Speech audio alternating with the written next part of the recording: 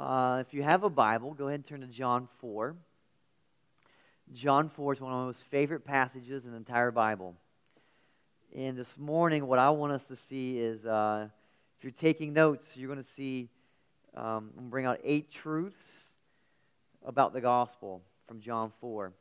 And if you didn't bring a Bible, or maybe you bring a Bible, but it's not a hard copy, maybe it's electronic. If you have that YouVersion app, looks like this, then you can just go down the bottom right corner, it says More. Click on More, then it says Events, and you click on that, and our church will just come up, and this whole outline and the scripture will be right there for you. And so, here we are. Who's your one? Have you been praying? Have you been thinking about who's your one? John 4 is this incredible encounter where Jesus encounters this one lady, this woman at the well, Samaritan lady, from John chapter 4. And let me just pray as we walk through this passage together. Father, I pray that you would speak through me, that I would communicate this incredible truth of the gospel to your sheep, to your people. Lord, I pray that you give us ears to hear from you this morning. May my words truly be yours. Lord, may we hear from you this morning. May we trust that your word is alive, it's active, it's transforming our lives. So may we see that unfold before us today. May we not push back when your Holy Spirit convicts us. May we receive it willingly. And I pray all this in Christ's name. Amen. So the woman at the well, John 4. The first gospel truth I want you to see is that the gospel destroys racism. The gospel destroys racism. Verse 1. Now when Jesus learned that the Pharisees had heard that Jesus was making and baptizing more disciples than John, although Jesus himself did not baptize, but only his disciples, he left Judea and departed again for Galilee. And he had to pass through Samaria. The gospel destroys racism. Here's a beautiful picture. So I don't know if you have a map in the back of your Bible, but Jesus hung out mostly in the northern part of Israel, in Galilee. Between Galilee and Jerusalem, you had this area called Samaria. And going back to before Jesus walked on the earth, the enemies came in and conquered the northern tribes. So the Syrians came in and conquered the area that we would know as Samaria. And so when they did that, they began to marry Israelites. And so when this happened, you began to have Jews now not being fully Jews. They had interracial children, and so they weren't pure Jews. Well, then the Jews, because of their heritage, they had so much pride in their heritage, looked down upon the Samaritans. They treated them like less than humans. They weren't the same. They would call them half-breeds. They were really negative to the Samaritans. And in fact, they hated the Samaritans so much, they would just avoid them altogether. When they would come from like the West Bank and go to Galilee, they would just go around Samaria. Samaria was a direct line, but they would go around Samaria because they just didn't want to deal with them. And I love that Jesus here, I love that in verse 4, it said that he had to pass through Samaria. I love that. Thinking Jesus knows all these people. He created them. They have value. They have worth. And he says, I'm going right through them. I'm going right through this city, right to these people that the disciples would not want to be with. And I love that he just destroys racism. You've heard me say this many times when we talk about race, that there's one race. And it's not the white race, it's the human race. God created us all equal. And shame on us when we start looking at skin colors to decide who has value and who doesn't. God created us all. He loves us. And I think our church should reflect that. I think a church should reflect the city. And so I love that we have different skin colors in this church. And I think the more the merrier. I think a church should reflect what the city should look like The city should reflect what the kingdom's going to look like. And when we read the book of Revelation, we know that there's going to be nations bowing down, praising the Lord. And so we need to have as many nations, as many ethnic groups represented in the church that would be in a city. And so I love that Jesus destroys racism. We have to speak out against it. It's an evil injustice in our day and age. And the church needs to rise up and speak out against hatred. That God created us all equal, that He loves us. And so here I love that Jesus, He had to go. Something was in Him that He just had to go through this city. Not only does the gospel destroy racism, the gospel destroys sexism. In verse 5, it says, "So He came to a town of Samaria called Sychar, near the field that Jacob had given to his son Joseph. Jacob's well was there. So Jesus, wearied as He was from His journey, was sitting beside the well. It was about the 6th hour. A woman from Samaria came to draw water. Jesus said to her, 'Give me a drink.' For His disciples had gone away into the city to buy food." All right, a couple observations I want to bring up. A couple of them we're going to highlight a little bit later, but I just want you to be aware. It was the 6th hour, so it's about noon, okay? And then also notice that Jesus was wearied. I just want you to think about that. Here, Jesus, fully God, we see His humanity here. Jesus got tired. That's why I think it's so important that we hold to that He's fully God, fully man. His humanity helps us to understand how He can minister to us. You ever been tired? You ever been weary? Jesus is tired. Jesus is weary. He can relate to you. And that's why I love this doctrine where Jesus is fully God, fully man. Other religions, they just miss this. Like, no other God can relate to humanity like Jesus can because He became flesh. And so by becoming flesh, He can identify with us in our weakness. And so here He's tired. He's ministering. Now He's speaking to this lady, and it's noon, and she's coming to draw water from a well. Now, again, in this culture, you just did not treat women with the same respect that you would treat a man. Which is why I love the gospel story when Jesus is raised from the dead. Who's right there at the story? The two Marys. They're there. The two women are there, and they're excited. And I love that they are part of that witness. That God elevates them. He makes much of them. That He says, your word does matter. When if the disciples were writing that story, making it up, there's no way they would have used women in that story. Because the woman's word in that day wouldn't have mattered. So they would have never thought, hey, let's use two women to validate Jesus' resurrection. Because nobody would have believed two women. And so I love that the Bible highlights that. I think it makes the story even more true. And so here Jesus speaks to this woman. We know from last week, from the story of Jesus healing the lame man that they lowered through the roof, that He understands thoughts. He knew this lady. In a sense, this was His one. That He said, I know I have to go to Samaria because she's my one.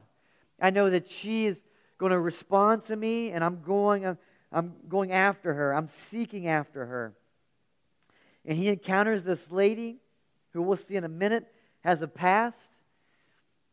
But I love that he doesn't go to like one of the town leaders who would have probably been a guy, but He goes to this woman. I think it shows us that God is breaking down that gender, that one sex, gender is not higher than the other. It's not more valuable. And I think our country has done great work and stride to help us with this. I mean, to think that women couldn't vote at some point. And so I think the women's rights movement has been great for a lot of things, to create equality between men and women. Still a lot of work to be done. And I think as the good work's being done, I think Satan likes to take any good work and swing it too far.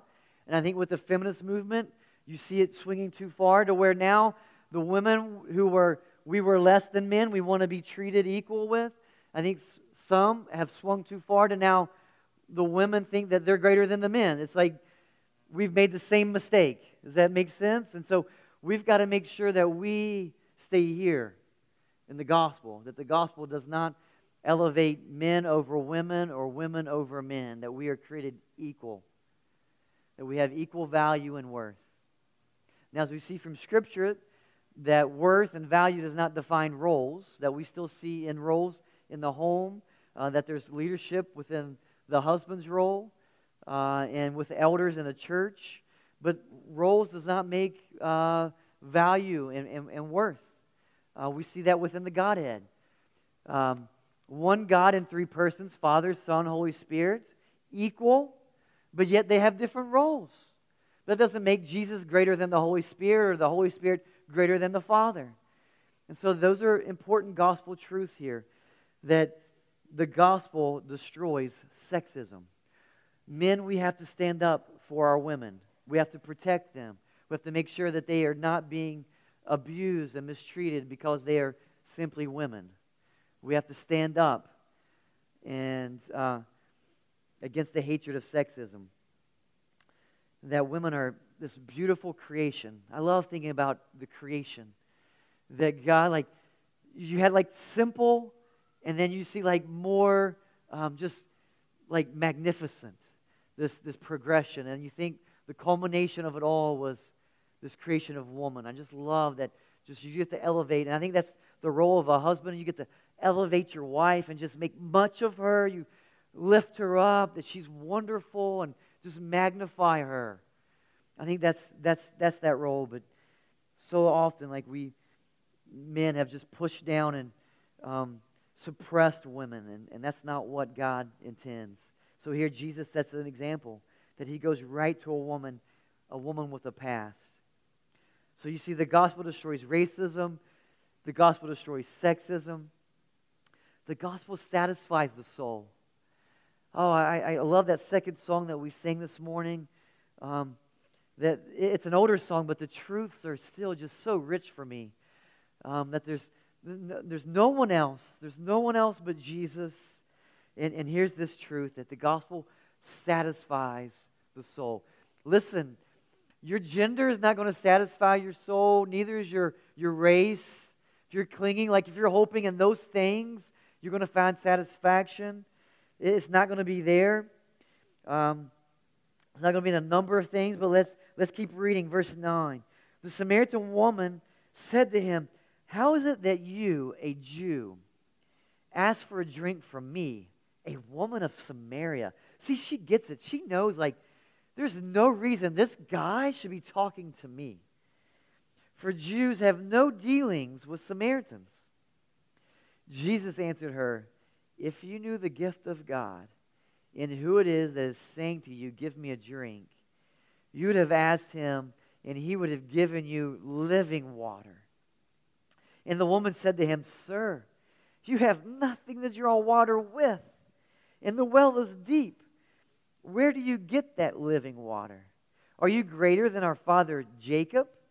He gave us the well and drank from it himself, as did his sons and his livestock." And I just wonder, Jesus at this moment, when she says, "Are you better than our father Jacob?" And he's like, "Yeah, yes, I am, actually." But Jesus, he answers the real question. In verse 13, he says, Jesus said to her, "Everyone who drinks of this water will be thirsty again." See, he didn't push back on her. He could have said, "Yes, I am," and got real defensive. She may have got defensive, but he sticks to the heart. And so he gets to the heart. He says, "Everyone who drinks of this water will be thirsty again. But whoever drinks of the water that I will give him will never be thirsty again. The water that I will give him will become in him a spring of water welling up to eternal life." The woman said to him, "Sir, give me this water so that I will not be thirsty or have to come here to draw water. I love this. Jesus, he's teaching her. It's a spiritual lesson with a physical illustration. He's saying, listen, this water you get every day, you've got to come back and get more water. I've got something where you don't have to keep coming back. It's good enough one time. It's this living water I'll give you. It's sufficient. It satisfies you. And if some of you are tired and weary because you keep going back to a well that keeps bringing you back every day because it doesn't satisfy you. And man, for this room, that well is various. For some of you, it's going to be things like the pleasures of this world. So things like whether it's success in a job, having the right pay is going to bring like satisfaction. If I can just get to this level. For some of you, it's going to be like a career path, just having that title. For some of you, it's a family. If I just had a husband, or if I just had a wife, or this many children, or these children that would be obedient, then I would be satisfied. Or maybe if I got to this weight, I'm just trying to lose this weight. If I knew if I got to this number, then I would be satisfied. Or it's a number of things. If I just had this, a best friend, and I just need you to fill in the blank today. Some of you are going down a road, you keep going back to this well, and it's just leaving you empty. Some of you, the water might be drugs, it could be sexual temptations, pornography, and you just think, if I just get enough of this, I'm going to be satisfied. And Jesus is saying, there's nothing in this world that's going to satisfy you. Only Jesus. He's the only thing that you can taste and be satisfied with. Everything else is going to lead you, keep coming back. It's going to be this emptiness. You've got to have a greater job, more this, more that. I mean, look at some of the most unhappiest people in this country. They're the wealthiest, most famous, and they're just so unsatisfied because they're chasing after things. They're trying to drink from a well that isn't meant to bring satisfaction. What are you drinking from today? Are you drinking from this well that brings eternal life? Or are you drinking from the well of this world that's just going to lead to destruction and chaos and emptiness? Turn to Jesus. And I love that Jesus looks at this Samaritan, strike one, a woman, strike two, who has a past, strike three. And the gospel is greater than all those things. The gospel is greater than her past. And he looks at her and he invites her to be a part of something that where the disciples may have not have invited her to be a part of, because she didn't look a certain way, she didn't act a certain way, but Jesus went right to her and said, "You're exactly who I'm looking for. Someone who is lowly to this world, I'm going to make much of." And so look here. The gospel is greater than your past. It's greater than her past. It's greater than your past. Verse 16. Jesus said to her, "Go, call your husband and come here." Now, it seems like from her account, she's never met Jesus before. But Jesus knew her. He said, "Go call your husband and come here." So he's playing at this point. He's just having this dialogue with her. And the woman answered him, "I have no husband." And Jesus said to her, "You are right in saying, 'I have no husband.' For you have had 5 husbands, and the one you now have is not your husband. What you have said is true." And the woman said to him, "Sir, I perceive that you are a prophet." She might be second guessing about the statement about him being greater than Jacob. And so she perceives that this man is different because she's never met this man. And now he's saying things about her life that no one would know except people who knew her intimately. And she says, "Our fathers worshipped on this mountain, but you say that in Jerusalem is the place where people ought to worship." he invites this woman to be a part of this incredible story. And she has a troubled past. She's been married 5 times, and the guy she's with now is not her husband. So she's been with 6 men. All right. Now, divorce is something, sadly, that's too common in our culture. And I understand, I come from a divorced family, that maybe if you get married young, you have a divorce, maybe you look and you think, well, it was my ex-spouse. It's their problem.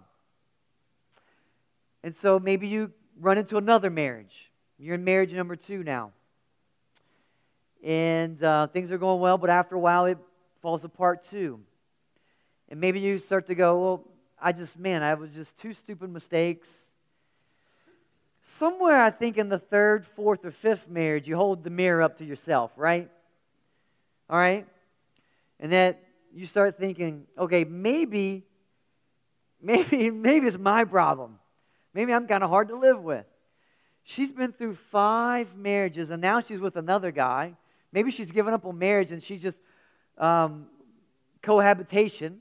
She's living with this guy. And Jesus comes to her.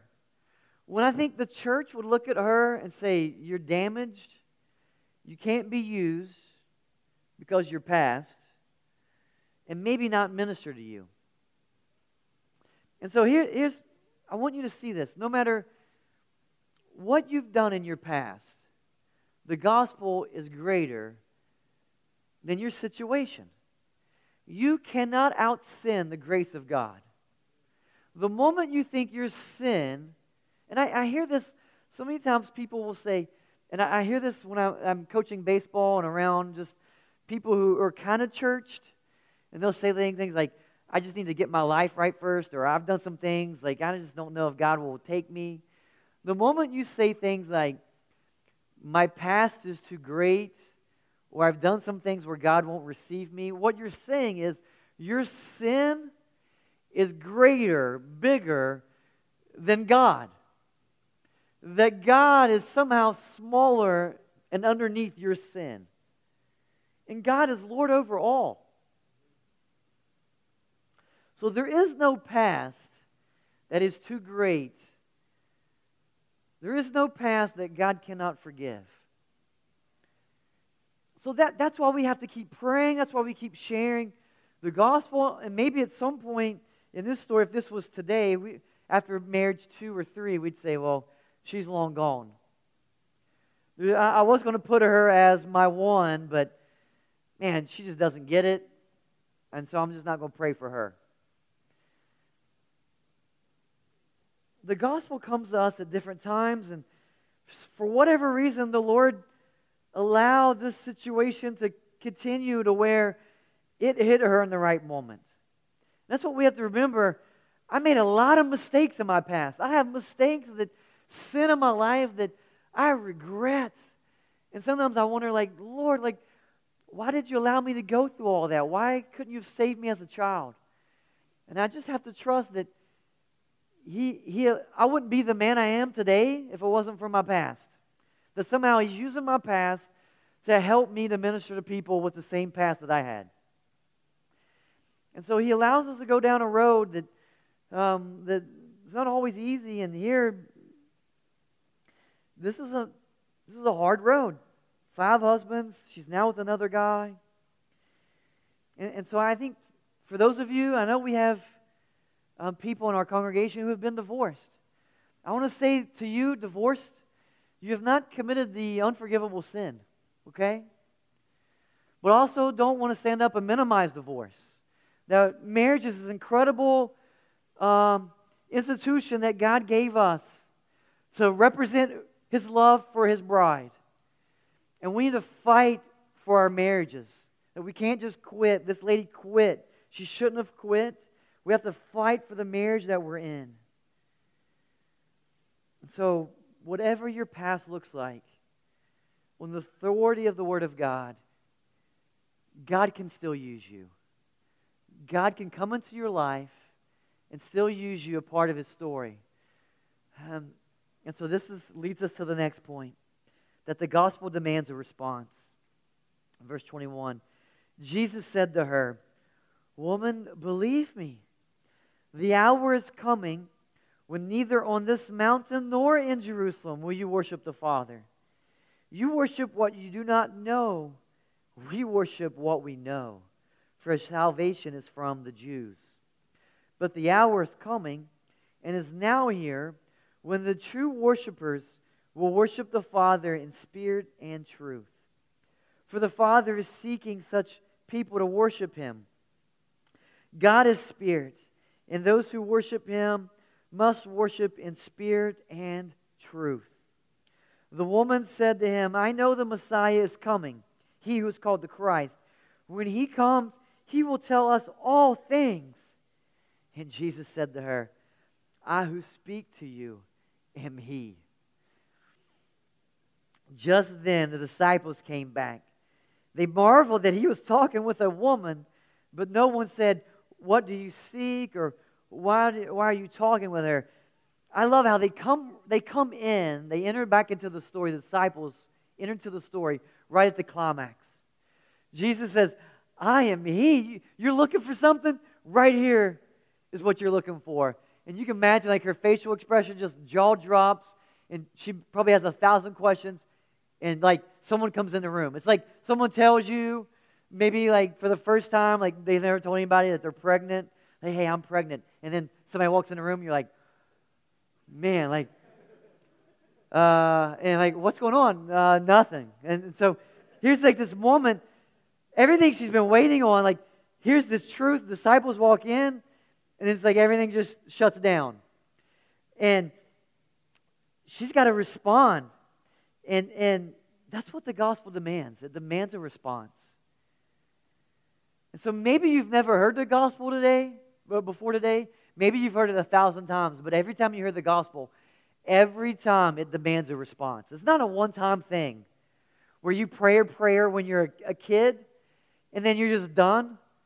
Every time you hear the gospel, there's a chance to respond. That's why I love doing the Lord's Supper.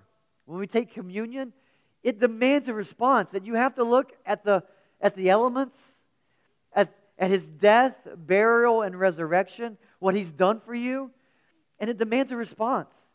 Either, "Yes, Lord, I'm going to repent of my sin." Repent means to turn away from. I'm going to turn away from my sin. I'm going to walk towards you.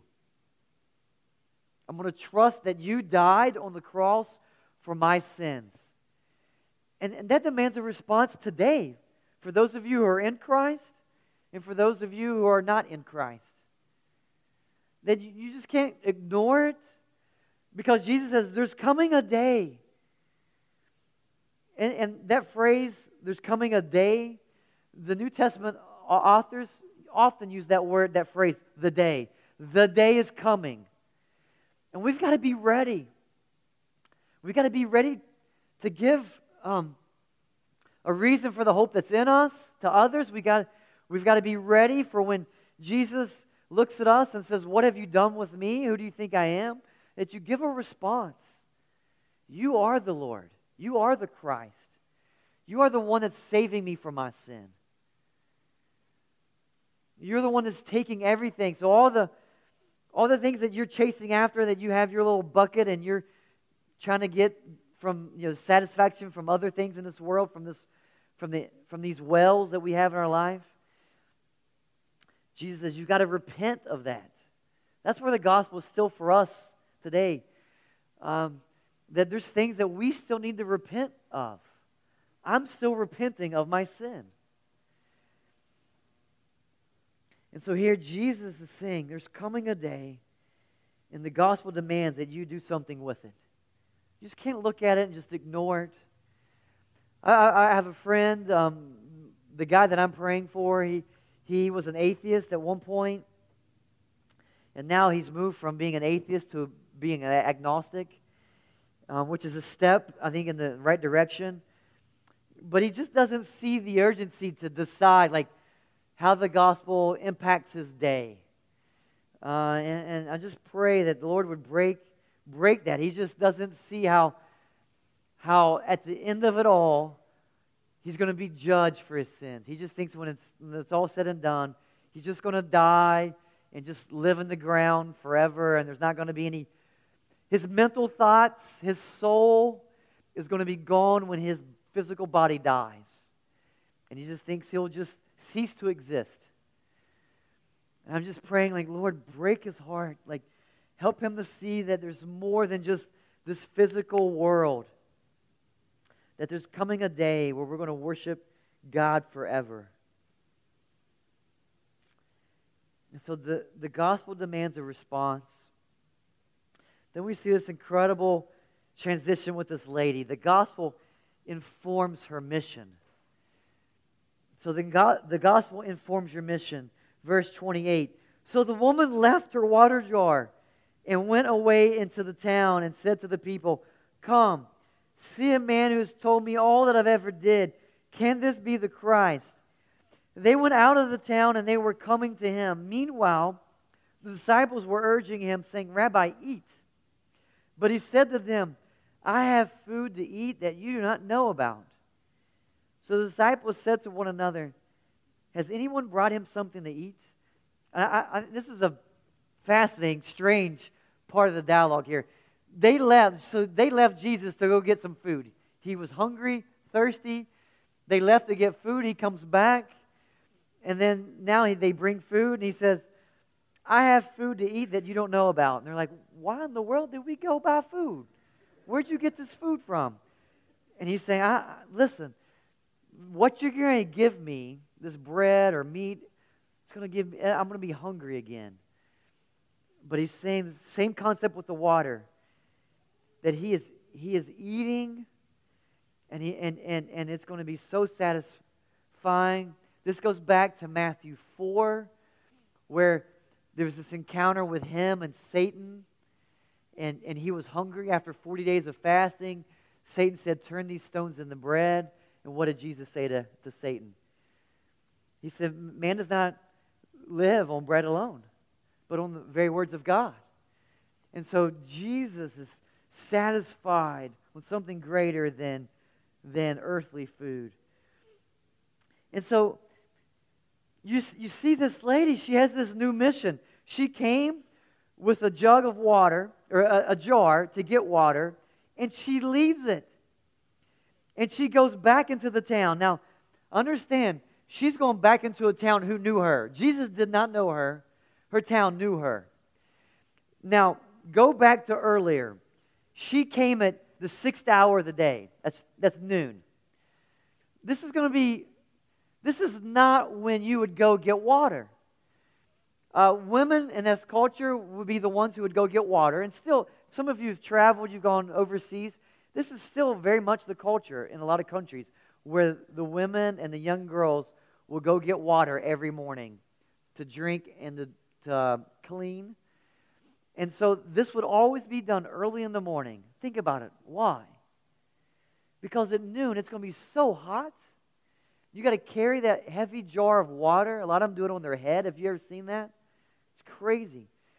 And you wouldn't go at noon, the hottest part of the day, to get water. When that sun's beating down on you, you would do that early. Why does she go at noon? Because she's an outcast. The women in the town probably didn't want to be with her because of her past. They didn't want her. And so she was isolated, so she went by herself at noon to get water. And that day, her world just collided with Christ. Her world was changed forever. She met Jesus, and it changed everything. That's what Jesus does. When Jesus comes into your life, it changes everything. You can't keep living the same way that you once lived when you encounter a Jesus. Jesus comes into your life, He changes everything. He changes your worldview. And so her worldview changes. The water didn't matter anymore. What mattered was her going back and telling, it wasn't even her friends, just the people that she knew about, maybe family. She leaves the jar that brought her there to go back to this community. The gospel informs your mission. It gives you purpose. And for her, it was to go and tell. And I love just the Gideon's example this morning of just going. My goodness, if there's ever an example of somebody going, it's the Gideons. They go and they tell people about Jesus. Here she goes. She's on mission. It informs her life. Her worldview is now changed. You cannot encounter Jesus and keep living the way you're living. If you keep living the way that you're living, then you've never encountered Jesus. I'm just being honest. Every time someone encounters Jesus of the Bible, their lives are transformed. That you begin to desire the things of the Bible. And so this woman's life has changed. I would love to know, and this is the other Gospels don't have this story. It's only found in John's Gospel. I would love to know more about, just this man she's living with. I would love to know if they get married and she doesn't keep getting divorced. She gets it. It seems like that's the path she's on, but I would just love, that'd be so encouraging as I'm doing marriage counseling, just to have just this story here of this. But we're left with what we have, and the Lord thinks it's sufficient, so I'm going to trust that we have what He wants us to have. But the gospel demands a response. The gospel informs your mission. The gospel invites participation. Verse 34, Jesus said to them, "My food is to do the will of Him who sent me and to accomplish His work." So now he's talking to His disciples. "Do you not say there are yet 4 months, then comes the harvest? Look, I tell you, lift up your eyes and see that the fields are white for harvest. Already the one who reaps is receiving wages and gathering fruit for eternal life, so that the sower and the reaper may rejoice together. For here the saying holds true, one sows and another reaps. I sent you to reap that for what you did not labor. Others have labored, and you have entered into their labor." The gospel invites participation. That you play an important role in getting the gospel message out. You're either a sower of the gospel, or you're reaping fruit from the gospel that someone else has sowed. And I just think about, Charlie, how many, you said 20-some, was it million Bibles into Mexico? Say that again? 46 million. And so we have friends who are missionaries in Mexico right now. I know that they are drinking from the wells that somebody dug years ago from that ministry. That you are praying probably for somebody that you might see come to Christ. And we actually got to hear of a story this week where a guy in this church has won, that he's been praying for, that he actually got to lead him to Christ this week.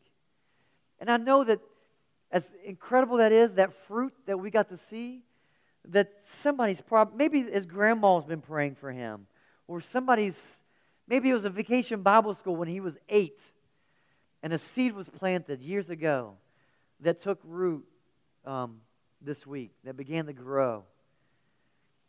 And so you're playing a role. The gospel invites participation.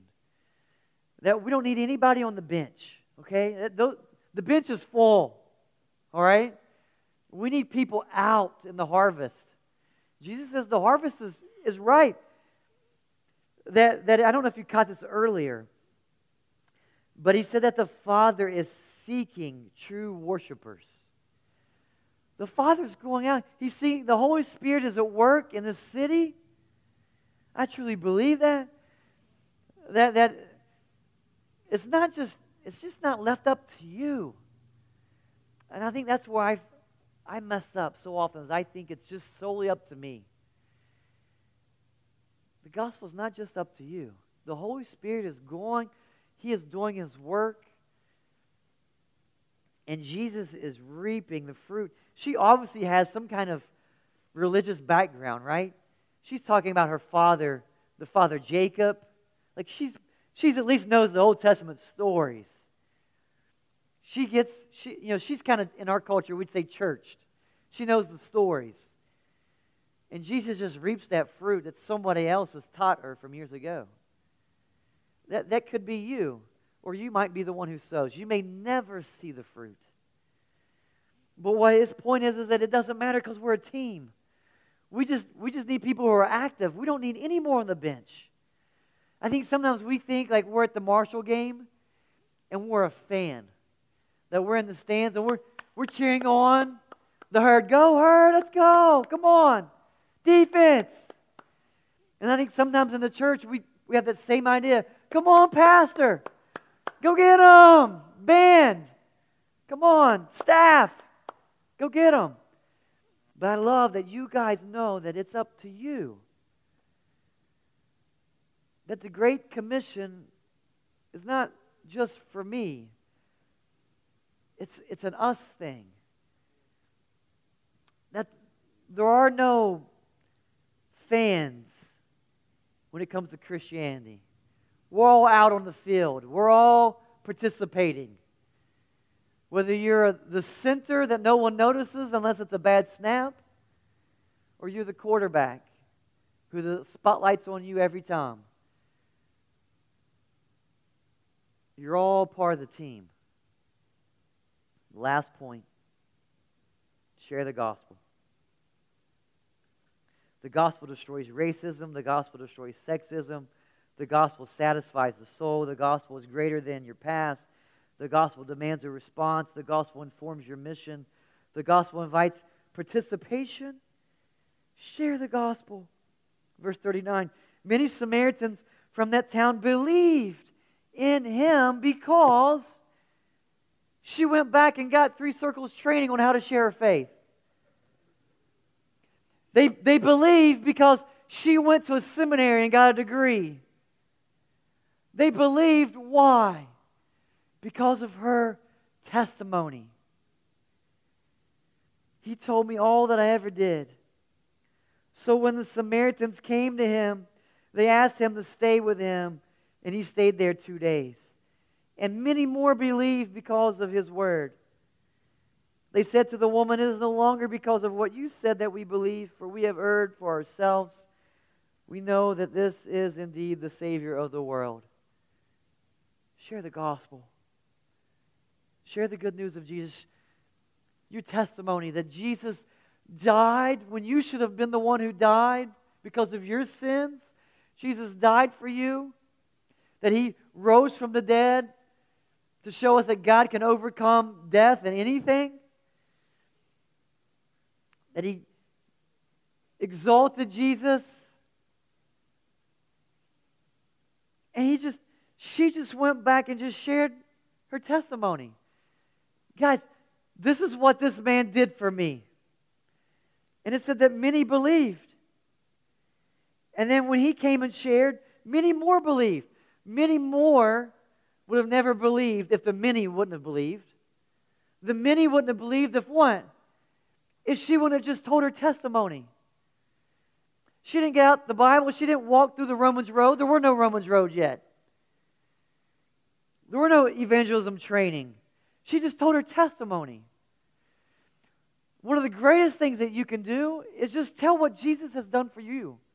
Just tell your story.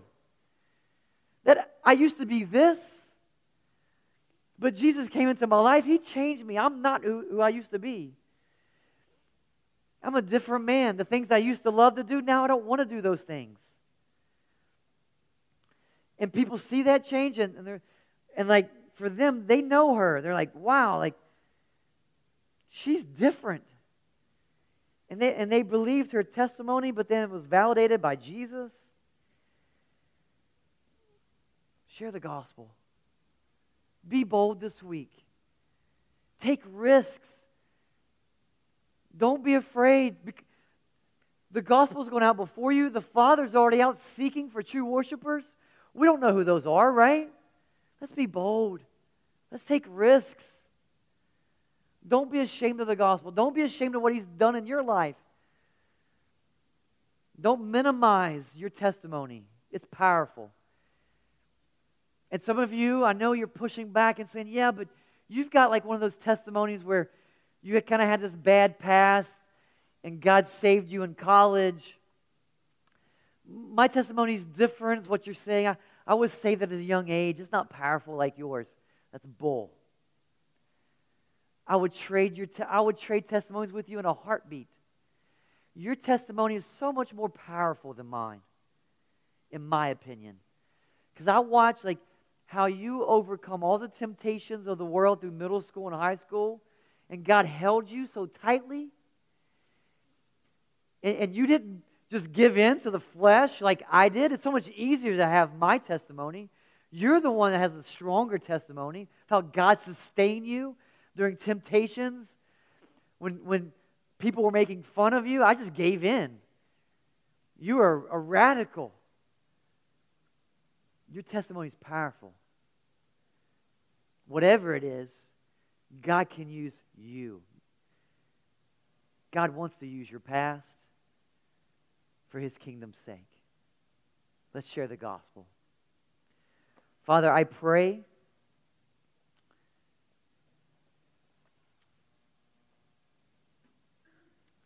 that we would be bold.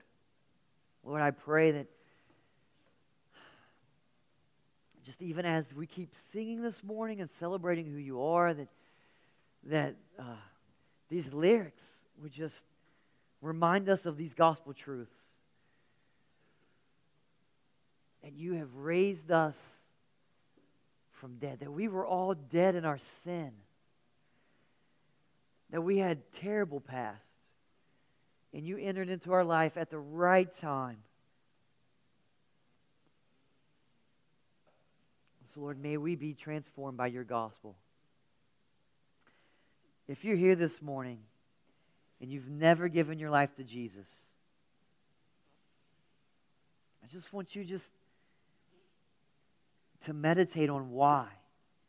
What's keeping you from trusting in Jesus, putting your faith in Him? Just as this lady did many years ago.